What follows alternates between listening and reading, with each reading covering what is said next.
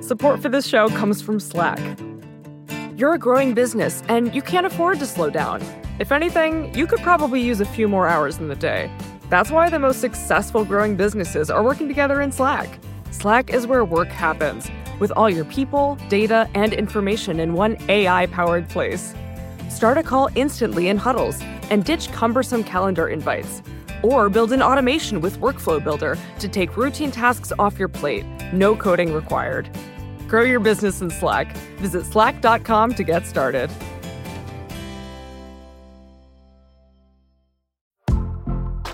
Your body is unique. So why would you settle for a weight loss plan that's one size fits all?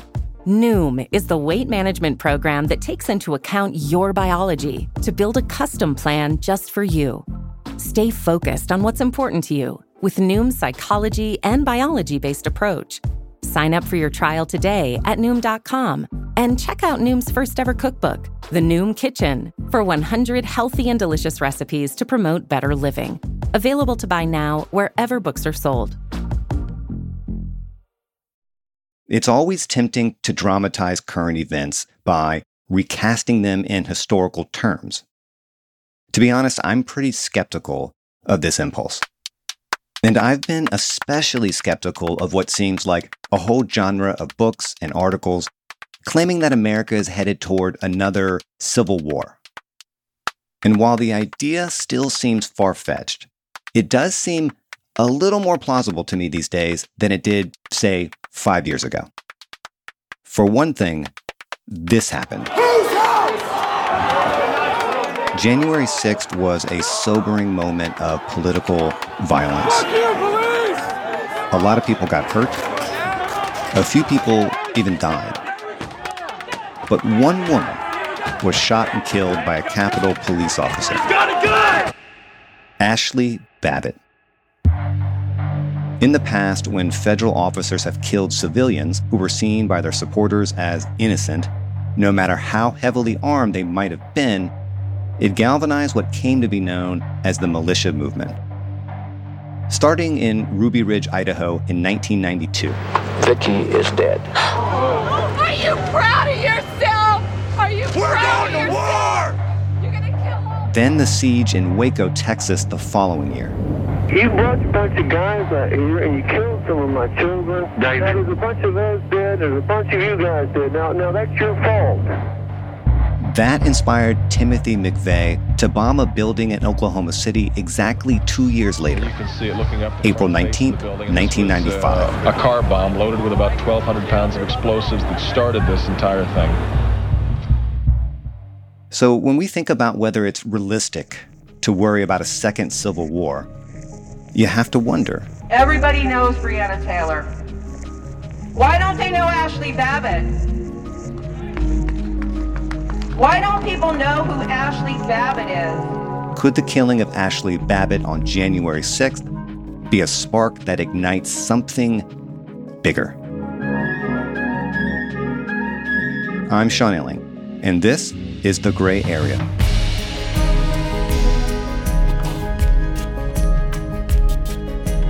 My guest today is Jeff Sharlet. He's a writer whose work has appeared in publications like Vanity Fair, Rolling Stone, and many more. His previous book, The Family, was made into a documentary miniseries on Netflix. And his new book is called The Undertow: Scenes from a Slow Civil War. And it is a gripping read, not just because Jeff is a good writer, but because in these short essays, he documents what's going on in America after January 6th. The religious dimensions of American politics is very much Jeff's beat. And so he isn't dismissive or reductive in his encounters with all sorts of people, no matter how colorful, we'll say. Instead, Jeff encourages us to open our eyes and just take a look at what's going on outside our front door. Anger, resentment, and violent fantasies are everywhere. And the question isn't whether or not this is going on near you. It almost certainly is. The question is, what will come of all this? Jeff Sharlet, welcome to the show. Hi, Sean. Good to be with you. I'm glad you're here. The first line of your book dispenses with the usual pretense that this is like a self-contained story with a beginning, middle, and end. As you say, the book is written from the middle of something. And I want to start there. What are we in the middle of, Jeff?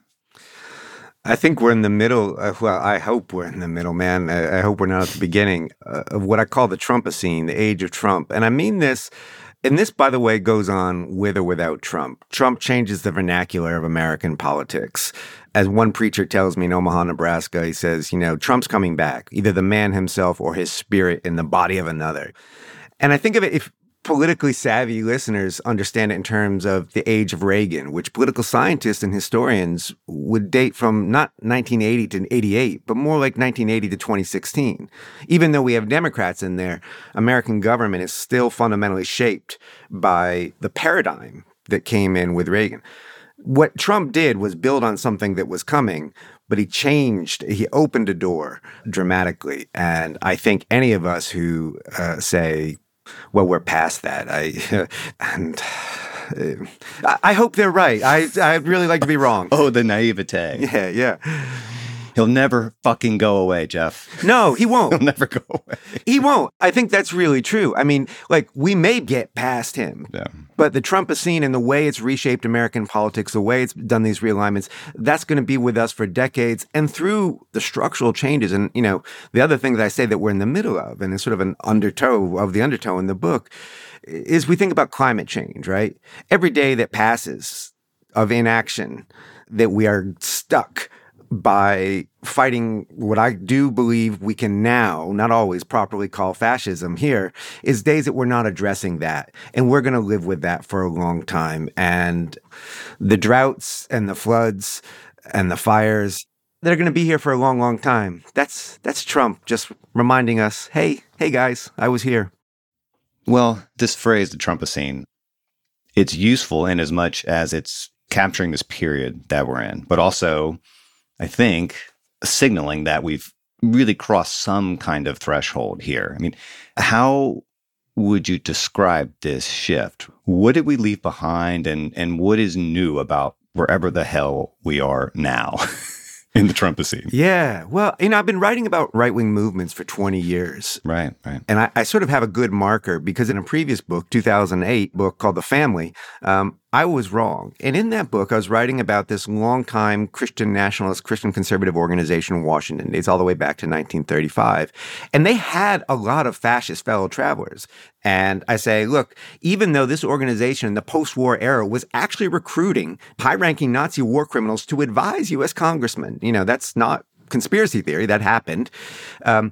I still don't think we can properly understand it as fascism. Doesn't mean it's good. There's more than one kind of bad under the sun. But fascism speaks to a specific sort of historical and ideological construct. And there was elements that we didn't have. We didn't have the full cult of personality. I thought white Christian nationalism would prevent that. They would never switch out God for a person. I was wrong. I also thought that sort of the American way of violence, we're a violent country, always have been, but we have always imagined ourselves as the peacemakers. What Trump opened the door to was a cult of personality and not just violence, but a reverence for violence, what scholars of fascism call regeneration through violence, that a nation can only experience its identity. And that goes from a Trump rally where he's saying, wouldn't it be great to beat somebody up? Yeah. Or to the stories that are the stock and trade now of Tucker Carlson and Sean Hannity and so many others. I was going to bring up fascism later, but you brought it up now, so let's... The F word. You have resisted using that word for a while. Oh, yeah. But now, clearly, you're pretty comfortable using it. In fact, I presume you think it's necessary to use it now. I mean, why do you think it is now important to not run away from that word? I mean, these are conversations I've been in my whole life as a reporter on right-wing movements and also working in academic studies within religious studies, right? So another example is a term like cult. And in religious studies, we don't use that. We say new religious movement, right? One person's cult is another person's new Methodist church. John Wesley was once a cult, right? I've always thought that made sense. At the same time, we can speak in that context of fundamentalism, because fundamentalism describes a historical construct. So too with fascism. And I think, I'm subjectively, transparently a liberal left writer. But I've had arguments with friends on the left who wanted to say every right-wing president, some of the Democrats too, are fascists. And it's true. Those presidents I think, have done some really horrible things. But I kind of think what's called for now is, especially for our political press, to be engaging with the historical depth. You got to be reading. If there's fascism out there, if it's a possibility and the term is about, you need to know what this term means historically in a deeper context. And if you don't call it that, you are in the process of normalizing it.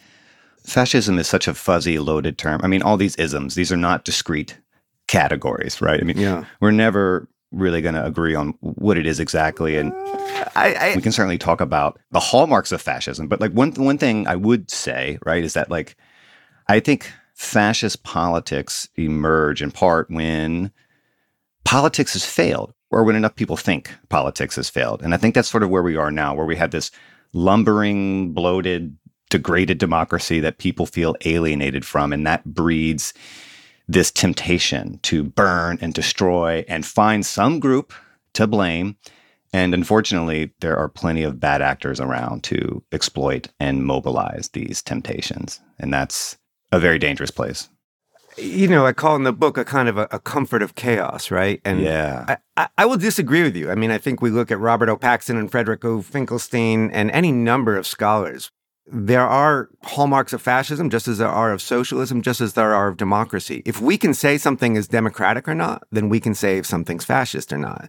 We're quite comfortable saying that we believe that this country is more democratic than the other. So we can engage with that. But more to the point of where we are, I think of fascism as a dream politics, as a myth politics. And that's where the chaos in it comes. The chaos is the point. It's the comfort of it.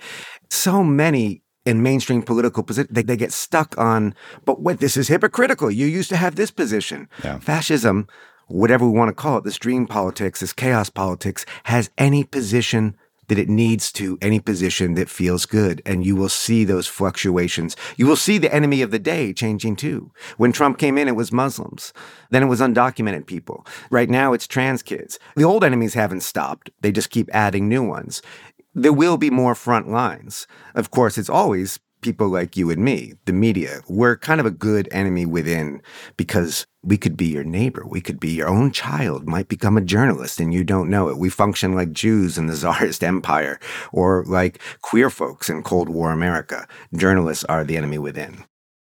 I should say, too, just to be clear, I'm not saying nothing can be called fascist because it's so fuzzy as to be completely like incoherent. Yeah. I just mean there is some debate about what the fascist minimum actually consists of, right? I mean, like something you say in the book is that grief without mourning curdles into fury and hate. Yeah.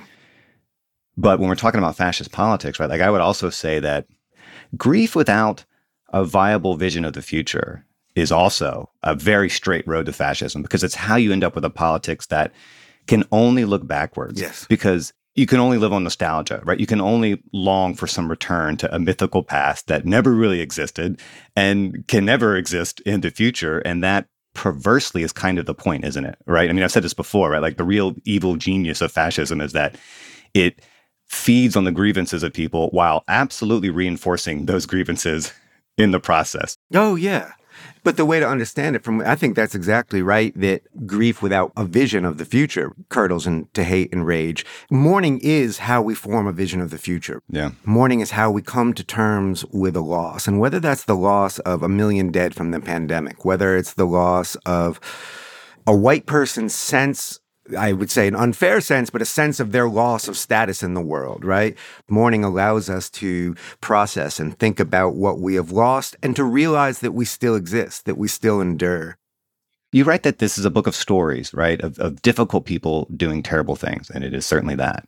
But that it's also a register of grief and its distortions. Yeah. And we can't catalog all the grievances here. No. But maybe it's worth at least trying to understand the sense of loss that is undergirding this reactionary turn in our politics, right? I mean, and I think, racism or the economy by themselves aren't sufficient answers, even though they're both pretty clearly part of the story. So how do you make sense of the feelings of loss and grief that you're writing about? Can you even sum it up? I have a paragraph. Can I give you a paragraph? Yeah, man. Yeah, all right.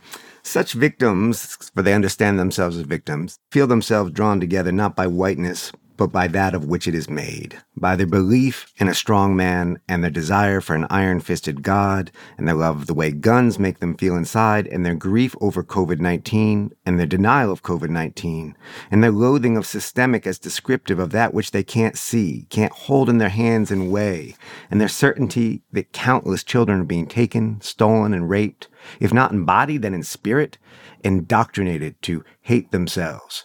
They are angry about their own bodies, about how other people's bodies make them feel, about eating too much because they're afraid they won't have enough, about not having enough, about others having more.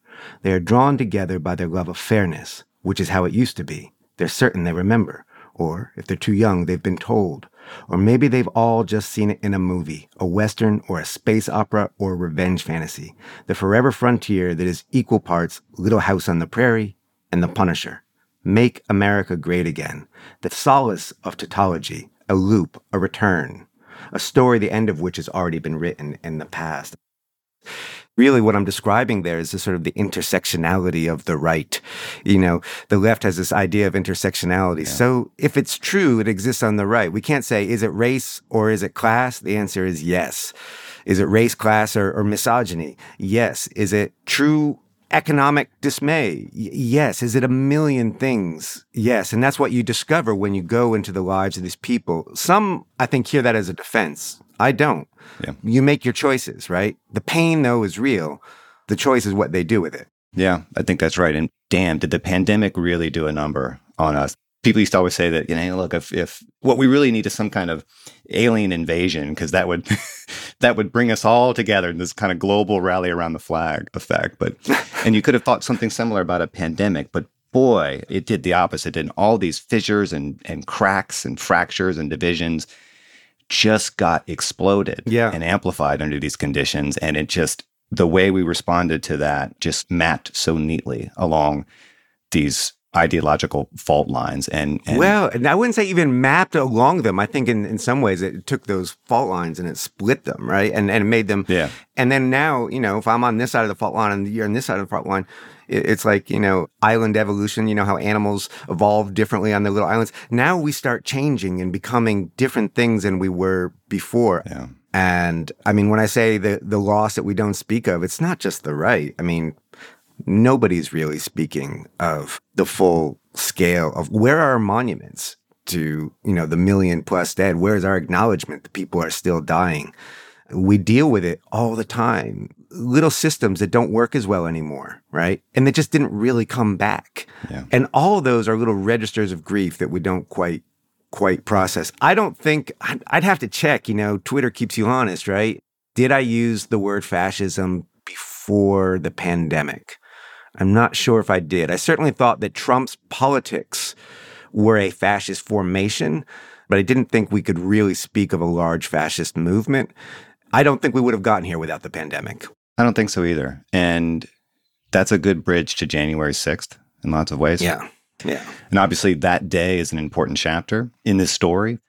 And I want to talk about the significance of that event for you. I mean, you know, first of all, as we sit here from our perch of 2 years and some change later, what do you make of what happened there? I mean, do you think it was the culmination of something? Was it the beginning of something? And no, it's interesting because you know, a lot of the book obviously revolves around this woman, Ashley Babbitt, this 35-year-old Air Force veteran who was a white woman climbing through a glass window and was shot and killed by a police officer and became the sort of the martyr of the movement. They say she's unarmed, but she wasn't. That's her knife on the cover of the book, actually.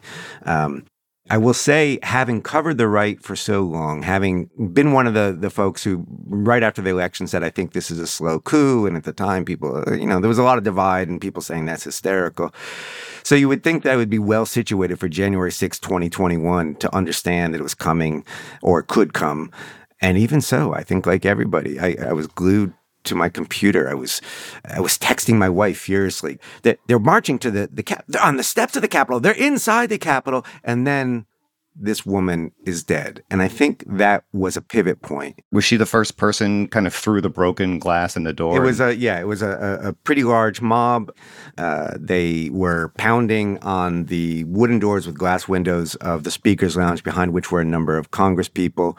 Ashley Babbitt, who had been very clear and explicit, had said, my goal is to storm the Capitol. And you know, she was, as her friends say, a firecracker. She was the only woman in that crowd, and she was, once they smashed the glass, and there's cops right there, but the cops can't do anything. She is up and in the window and sort of figuring out how she's going to leap over this heap of chairs they've stacked up, and that's when he shoots her. So once that happened, that becomes a turning point. That becomes, as a student of religion, that becomes a theological turning point. We had been in what I describe as a kind of American Gnostic gospel, a time of conspiracies and secrets and initiations and, you know, the Q-inflected cosmos of Trump. With Ashley's death, we enter what you might think of in a religious study sense as an age of martyrs. And we saw it happening real time. It was astonishing to me. There's many videos of her death, and I've combed through all of them and all the people talking outside. She's a 35-year-old woman. You know, I don't know how much she weighs, maybe about 120 pounds. But they immediately saying, she was in her 20s. No, she was 16. She was 115 pounds. Just an innocent little girl, right? An innocent little white girl killed by a big black man. That's the story they told. It's an old American story. That is actually, you know, those who are not students of history don't know that so many lynchings of black men going up to Emmett Till, where the idea of a dangerous black man who is threatening the virginal white womanhood of America. And with Ashley Babbitt, they had that, and then they had a twofer because she was a veteran, which you can read in this kind of mythological sense. A veteran tracks as male. So you get the stabbed in the back myth, and you get the lynching myth all rolled up in one golden-haired girl from Southern California.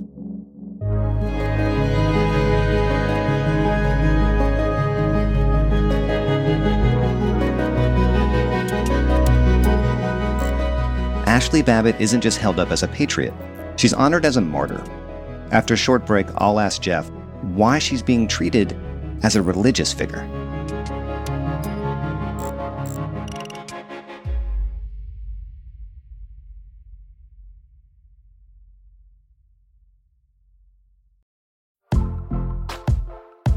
Most weight loss programs focus on restriction and inflexible routine, which is why most diets fail. But Noom isn't a diet. It's a weight management program that uses psychology and biology to help you develop healthy, sustainable habits. Noom believes that weight loss starts with the brain, and their daily lessons are tailored to help users understand the science behind food cravings and eating choices. Whether you want to lose weight, increase physical activity, meet a health goal, or simply change the way you think about food, Noom can help you build healthy habits while still enjoying your favorite foods. Stay focused on what's important to you with Noom's psychology and biology-based approach. Sign up for your trial today at Noom.com and check out Noom's first ever cookbook, The Noom Kitchen, for 100 healthy and delicious recipes to promote better living. Available to buy now wherever books are sold. Support for the Gray Area comes from Burrow. Getting the right furniture for your place can be really annoying. At this point in my life, I've probably gone through maybe 3 sets of outdoor deck furniture, and it's a pain in the ass for a different reason every single time.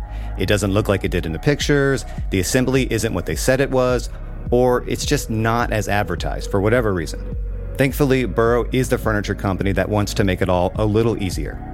Last year, Burrow introduced their outdoor line, and this spring they're adding to it with their Dunes line, offering new seating, dining, and lounger options designed for luxury, comfort, and durability. Burrow furniture is easy to put together and take apart, so you can move or store it as needed. And it ships straight to your door for free. Gray Area listeners can get 15% off their first order at burrow.com/Vox. That's Burrow, BURROW.com/Vox for 15% off. burrow.com/Vox.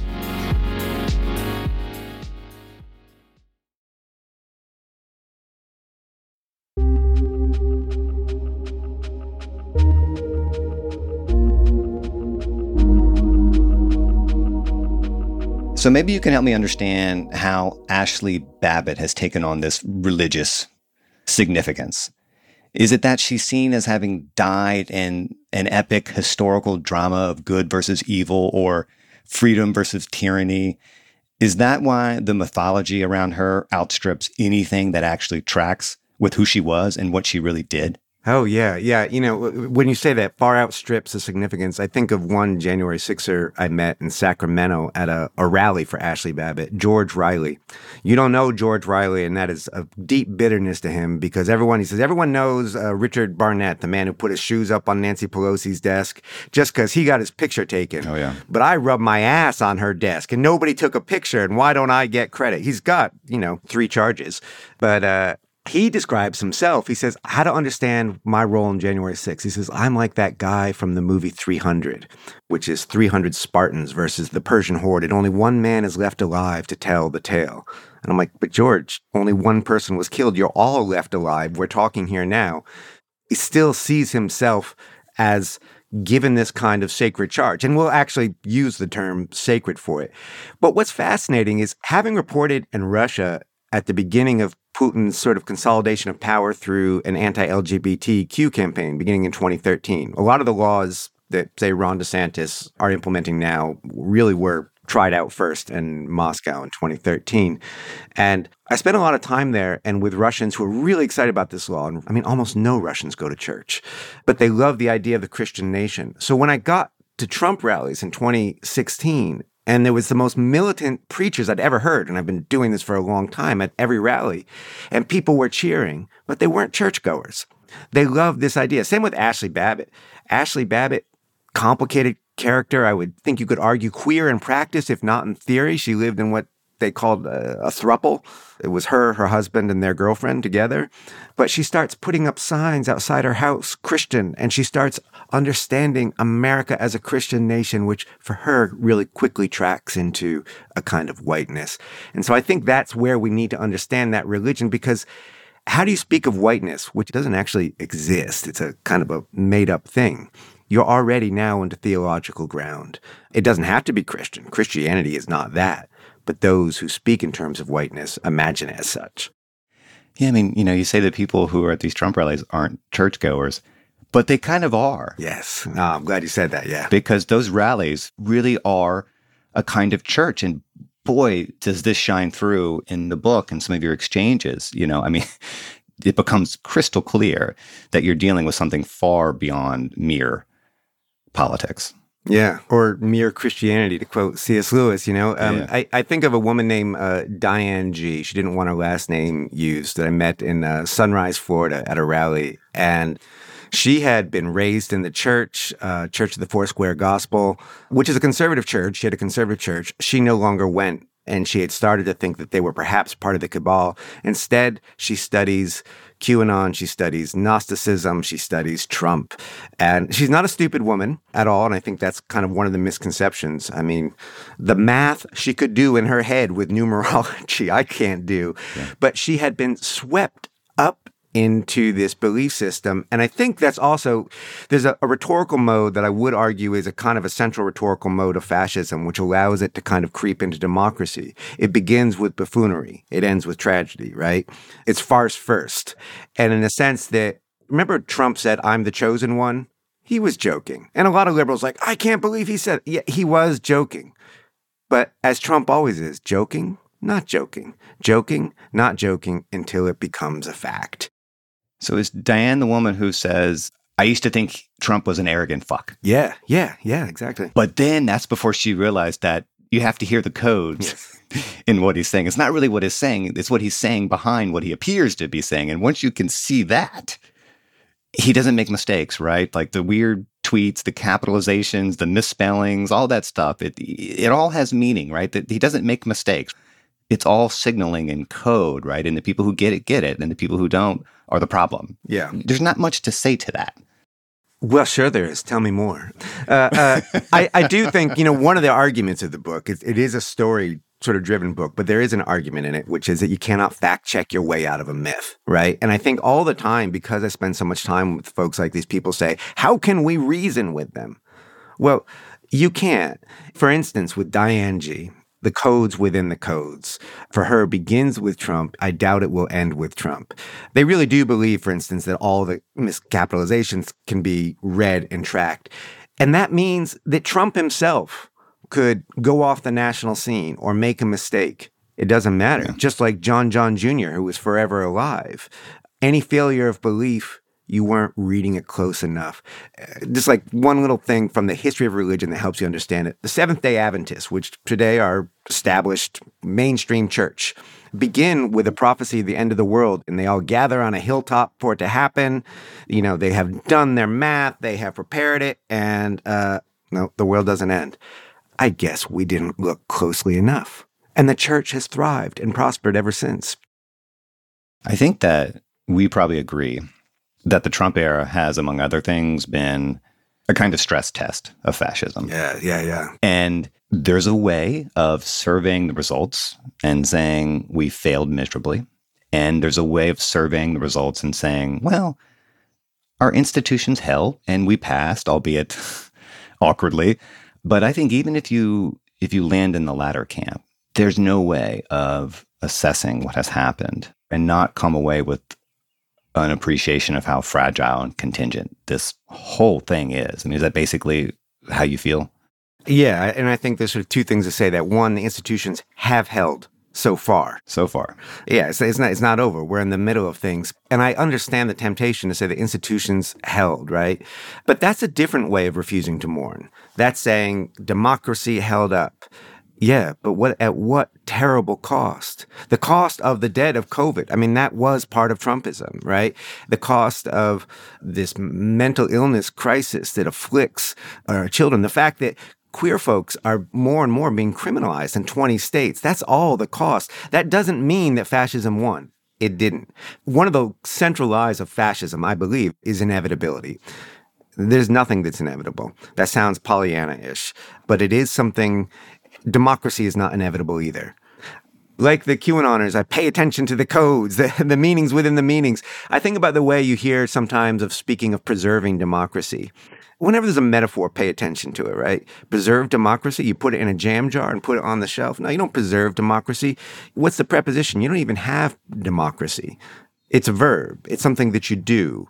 And so far, we have managed to keep doing it.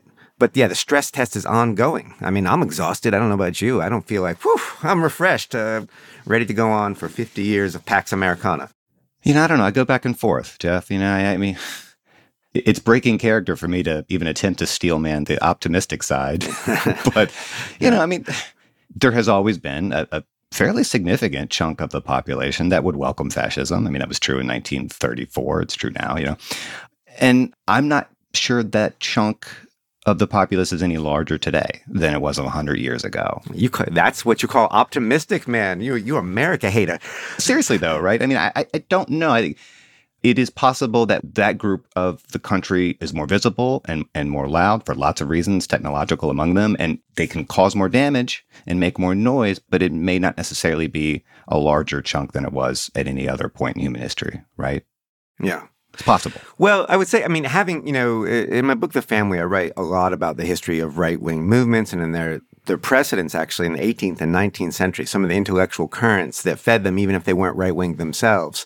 And that's why at the time I thought fascism wasn't possible. I would disagree with you that there was the same number of folks. And the reason is, I'm going to sound like a Bible thumper. The reason is Jesus. But really, Jesus was, for the American population, a kind of a stumbling block to that European or Asian or South American style fascism. You just couldn't have that same cult of personality. The strength of Protestantism really did that. Something has been changing. That undertow has been happening for a while. It was quite startling. I think I saw it coming because of the reporting I'd done. But in 2015, 2016, to see one Christian right chieftain after another declare that he would stand athwart the wall and block Trumpism and then go down like dominoes, right? And the religion has been, for so many people, remade. So I think that's different. But I'm optimistic. I am optimistic like you. I think, look, we're certainly going to go through many years of at least what I call slow civil war. But the one thing we know about, if it is fascism, fascism burns out. It's not an enduring ideology. And I think we will get through it.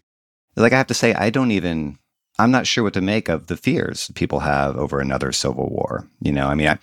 But if we can meme and blunder our way into January 6th, then I don't know why we can't also meme and blunder our way into a hot civil war. I mean, I've always been a little skeptical of some of the histrionics about January 6th. Like, not because I think it was insignificant, but it was amazing how little happened that day. But I was going to say, it's because of how utterly stupid and absurd so much of it was. Oh, yeah. But that's the farce. That's the buffoonery that comes first. This is what I'm saying, right? So you got all these live streaming LARPers and these internet goofballs, and there's something absurd and horrifying about the reality that is probably what a fascist coup looks like in this weird internet-driven postmodern hellscape of 2024. And the thing I have always, and I think you're reminding people of when this topic comes up, is that part of the reason fascism succeeded in the early mid-20th century is because it initially appeared so ridiculous to the people in power. And it is very hard to accept that fascism on a deep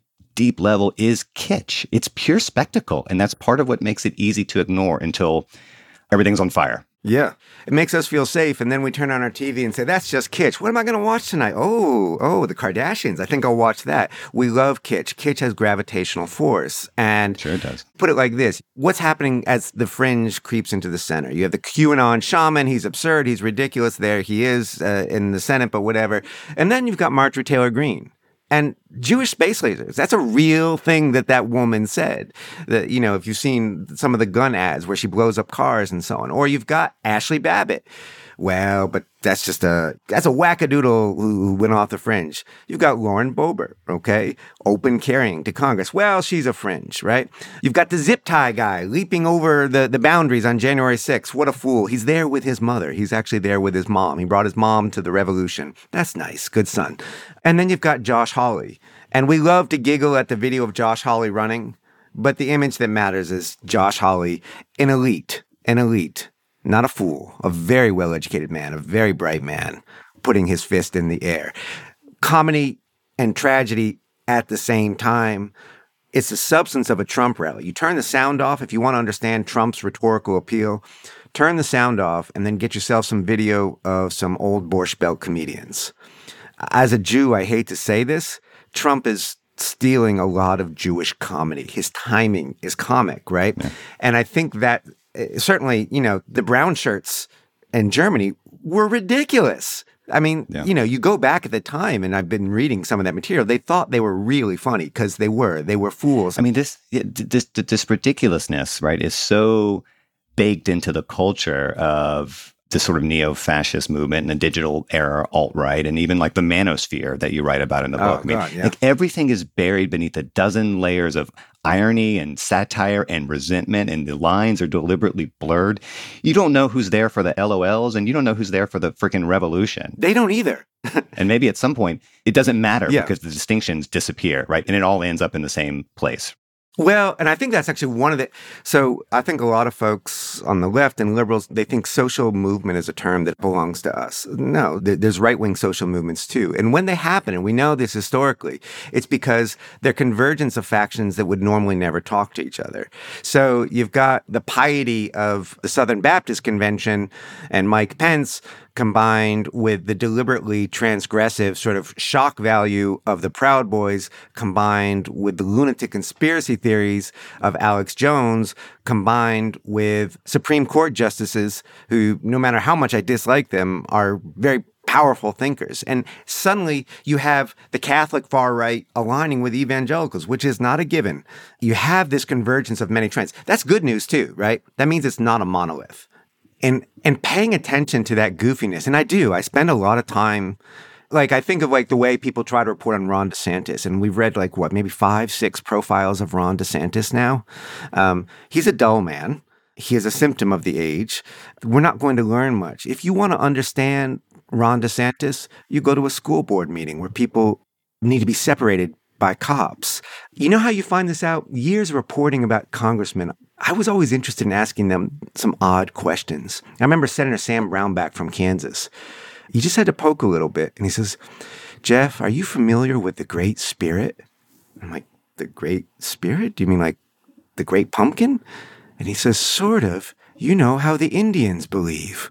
And then he starts telling me about the spirits of long-dead Native Americans who have visited him and shaped his politics. I remember talking to a conservative Democrat, Mark Pryor from Arkansas, Senator Arkansas. So we asked him about separation of church and state. He said, did you know that it's not actually in the Constitution? I'm like, well, that's technically true. It's in the Bill of Rights. But he says, and in fact, Thomas Jefferson's letter to the Danbury Baptists had secret writing in it. And suddenly you realize the fringe has been right there in the center all along. Those institutional norms have shaved it off. And they're not anymore.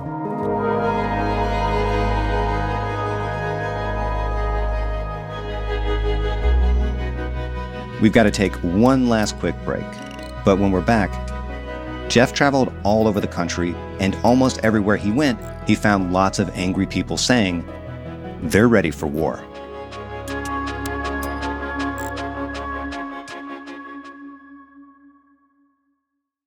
Support for this podcast comes from Constant Contact.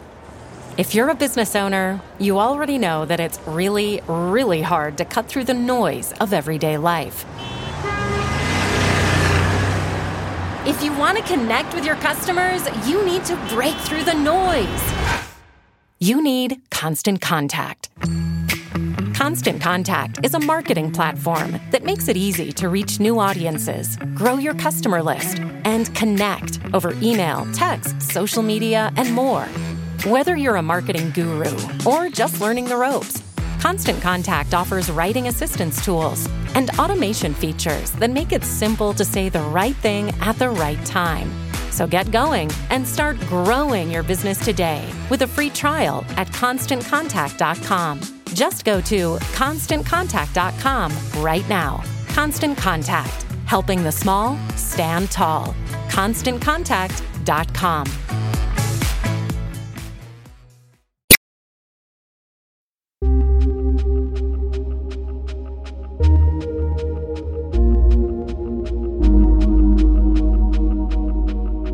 And you spent so much time kind of crisscrossing the country. I mean, the book in some ways almost reads like a piece of cultural anthropology. Do you think a lot of people, particularly people who live in the cities, you're just typical liberal democratic type, do you think they really have any idea what's brewing in this country? I mean, I know some of them don't. I had a beloved editor, a very brilliant person.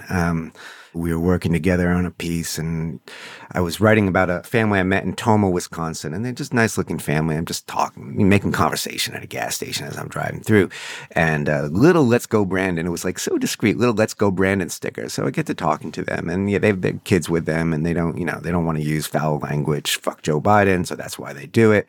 And I mean, they ended up telling me the most lurid tales. They had once been traditional sort of pro-lifers, pro-guns, but now the dad and the mom both had these sort of fever dreams, these descriptions of what happens in abortion that are like a David Cronenberg movie, and these descriptions of the bloody violence that they want to perpetrate on abortion providers. And they used to have guns. Now they have 36 guns, and they're arming. They had a lot of guns in the truck, but all from this little sticker says, Let's Go Brandon. So I have this, and I'm talking to my editor and said, well, what does Let's Go Brandon mean? I don't think anyone knows what that means. And that suddenly, I mean, I live in Vermont, very blue state. I want to get a Let's Go Brandon sticker. I just choose a gas station 5 miles in any direction. I want to see a Let's Go Brandon flag. I just take a drive. I'll see it. If I want to see a Confederate flag in Vermont, there's one up there. If I want to see the flag that I think people in cities aren't seeing, and it's the one we need to recognize because it's popping up. And I saw it for the first time 2 years ago. It's an all-black American flag, not the Blue Lives Matter flag with the blue stripe. This is just sort of, you can barely make out the stripes and the stars. It's just shades of black. First time I saw it in Palmyra, New York, I didn't know what it meant. I slowly learned it is a mythological flag. They think it was flown in the Civil War. It wasn't. But it means no quarter, no mercy. The Civil War is coming, and when the shooting starts, you take no prisoners. It's a genocide flag. I don't think this will ever come. But I think the way we make it not come is by paying attention to the fact that there are more and more of those flags. Yeah, I don't know what's coming. I mean, the penultimate chapter in the book is you going across Wisconsin, and you're You're engaging with some of these militia types, and there's a matter-of-factness to what they say that is pretty jarring. There's this one particular militia leader, Rob Rum, yeah. And he's explaining his interest in abortion to you. Yeah. And he's not doing it in terms of right or wrong. He's thinking about our national defense in like 30 or 40 or 50 years, right? He's worried if we keep aborting babies, we won't have enough white male foot soldiers, when the Chinese invade, and like, yeah. It speaks to my ambivalence sometimes about how seriously to take all this. People have always lived on fantasies. It's just part of the human story, but it has never been easier to feed our delusions. And in so many ways, we've monetized our descent into paranoia at scale. Well, that's why I set out to really undermine my book sales by resisting the full doom scroll and beginning and ending it with these kind of hopeful chapters about old singers that nobody remembers. Their songs worn smooth by time, but that actually speak to the long struggle. Yeah. And at the same time, you look at Rob Rum. So I was in Wisconsin after Roe fell, and Wisconsin became the first blue state, and so far the only blue state, in which abortion became completely illegal. It reverted back to 1849 law, no exceptions. Some people I knew were in the process of IVF. My friend, she was on the table at the fertility clinic, and the doctor comes in crying, says, "I've been advised by our counsel, we can't proceed." So here's this new law preventing someone from bringing life in. So for a variety of reasons, I decided to drive around the state and just talk to folks. And it was pretty easy because people fly flags down, all kinds of flags. And I would just pull up and talk to them. And I saw in Marinette, Wisconsin, big town, small city in the northeast corner, an this is podcast, I can say fuck Trudeau flag. And I thought that's odd in Wisconsin. And I stopped and I ended up talking to the owner of the flag, who comes out carrying, he's always carrying. He invites me in. He's noted that I'm trespassing. He has sort of 3 registers. He says, you're a Fed, you're an intruder, or you're a fool. And I aced the 3rd test by being a fool. Or maybe a Fed. He says, I don't care. You can't hurt me. And indeed, he had an arsenal of guns. How seriously do we take this guy? He claims his militia is 6,000 to 7,000 strong. That's not true. It's thousands. It's the heir to the Michigan militia. And there are others like it. I saw militia churches all over the country. And even that, how seriously do we take it? Not very. That militia, the Wisconsin National Guard can dispatch them in a few minutes if they need to, right? So no concerns, except for all these little sparks. It's like we're sitting here as a country with a box of matches and we've got a soggy match, but we're sure we can light it. Nashville, a match. Expelling the Tennessee legislators, a match. Passing these anti-trans laws. There are casualties already. There's pregnant people dying for lack of reproductive health care. There's more QAnon. I try to write about this. We hear about big QAnon killings. A dad kills his whole family because he's gone into conspiracy. I write about a woman named Evelyn in Austin, Texas. Liberal, hipster, Democrat pandemic board starts going down the rabbit hole, ends up ramming her car into other people's cars, trying to save the children. She thinks they're abducting them. She didn't make national news. Her story made a line in the local news. Yeah, I'm like the QAnon. You have to learn to read the codes, start poking around, get the police report, talk to the people. Then you find out this is Q violence too. No one was hurt. Her life is ruined. That's a casualty of the slow civil war. Well, I mean, match is the right word. And this is the reason I simply cannot hold a human being in as much contempt as I do Donald Trump, because his real legacy will be as a political arsonist, as this guy who has never cared about anything but himself, who lit all these flames like merely for the sake of attention and a decades-long grift.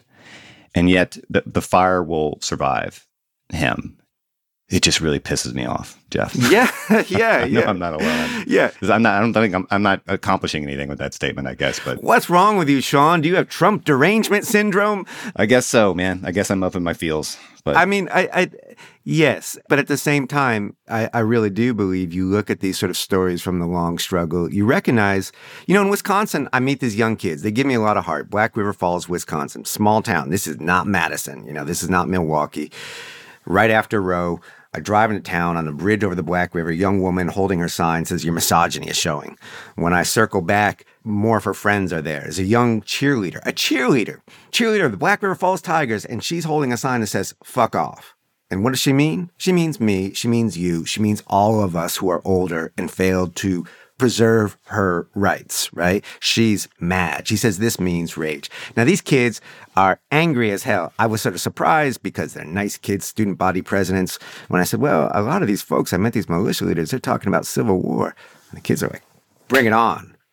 They'll grow up hunting. They're all armed. They say, we're ready to do this. One of them's going into the Navy to get prepared. But it's fantasy. One of them is an archer. It's like Katniss, they say, from the Hunger Games. And that tells you when all these people speak of civil war, if you're born in America, you know, the only thing you know about civil war is what you've seen in movies. And what have you seen? Maybe you've seen Glory, or maybe you've seen Red Dawn, and you think you're Patrick Swayze in the hills shouting Wolverines, right? This isn't real. The good news is, in Wisconsin, talking to those kids with their gun fantasies, remembering 1973, is when leftists bombed a math center, an Army recruiting center at University of Wisconsin-Madison. Didn't mean to kill anyone, killed a physicist. They actually got a hold of a little crop duster plane and were dropping bombs from their plane. This is pretty crazy stuff. There was a lot of bombings then. We got through it. Not because we always get through it, but because the struggle is long, because it is possible to do it. But this is not the first time we've been in this tight spot. Yeah, but it is dispiriting that we're in a place where, both sides feel the need to engage in gun fantasies. We've already left the liberal democratic highway. I'm an all hands on deck kind of guy. So at this point, I like the Never Trumpers. I like Antifa. I have ideas. I don't think brawling in the street helps, but I'm going to focus my energy on the threat, not on saying this is not the way. I'm a gun owner myself, but it's an old 22 and it's not for taking out. I do think the John Brown Gun Club, that scares the hell out of me. Look, I've said it before. There are two ways to change the world, through conversation or violence. And if conversation ends, or if the possibility of conversation ends, then... Well, the possibility of conversation with much of the right has ended. And they're very clear about that. Then how do we imagine it this sort of different way? I mean, that's where I do get into, as a father of a queer kid, non-binary kid, here we're safe. There's places where my child is, in Kansas right now, they've just passed a law. They're criminalizing their existence. If my town library is hosting a drag queen story hour, whatever, right? And New Hampshire being New Hampshire, if we got guys with AR-15, no, I'm not going to go get my little 22 rifle. That's not going to help things. But, people may not think it based on the conversation we've had, but your book does kind of start and end on a hopeful note. Yes. Yeah. So look, you don't think we're marching inexorably toward another hot civil war, do you? No. Okay, I just want to make sure I have you pegged right there. No, I feel very confident that we can stop it. Yeah.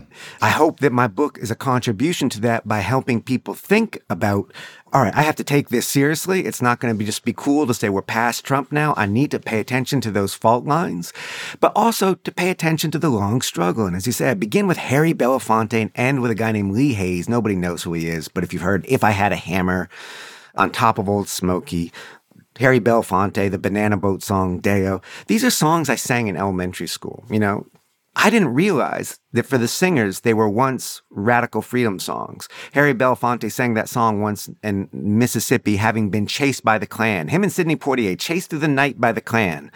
They were bringing cash for the Freedom Summer. Harry Belafonte bankrolled the civil rights movement. I mean, it's him. Boy, he's a real one. He really, really is. And he's still alive, in his 90s, still mad as hell. Yeah. And he says, where your anger comes from is not so important as what you do with it. What do you do with it? You sing your song like it's the first time. You sing your song and you give it away. This, to me, is the hope of the book. It's not cheap grace. I have kids who are scared. I can't say, hey, it's going to be all right. It's just fine. Don't pay attention to the man with the guns. I have to say, the hope here is hard. But that's what makes it more real. Look, I would say that I'm not scared, but I am concerned. And that the world's in a bad way. We know that. The world has always been in a bad way, and things have certainly been more broken than they are right now. And periods of turmoil are useful reminders that our civilization sits on a precipice and the floor can and eventually does drop out beneath us. But what is there to do but try to understand what's happening and make it better, and to keep doing it until the music stops? And hopefully that's what we're doing here. You do democracy. Look, I think of a line from the worst president in United States history, which of course we all know is not Donald Trump, but James Buchanan, 1856. Buchanan actually led us to a civil war. Terrible, terrible president. But there's this one point early in his presidency where he is being urged to kind of tamp down abolitionists as uncivil. And he says, Buchanan says, resisting his own party, he's no abolitionist. He says, I like the noise of democracy. I like the noise of democracy. I'd also like my book to contribute to that noise. And that noise is not harmony, it's cacophony. It's a lot of people singing different songs all at the same time and disagreeing and discovering. Tolerance is, I'm going to argue so fiercely with you, but I am not going to bring out the guns and I'm not going to kill you, right? So the noise of democracy is a counter tradition that we can call upon and we can keep doing. You say we keep doing because what else is there to do? Has it ever been different? There's always loss and there's always mourning, and then so far the world hasn't ended. So far. Yeah. Good news. I told you this book was upbeat. I knew we were going to end on a positive note. Yeah. Once again, the book is called The Undertow: Scenes from a Slow Civil War. Jeff, you wrote a hell of a book. So thank you for coming in today. Thanks, Sean.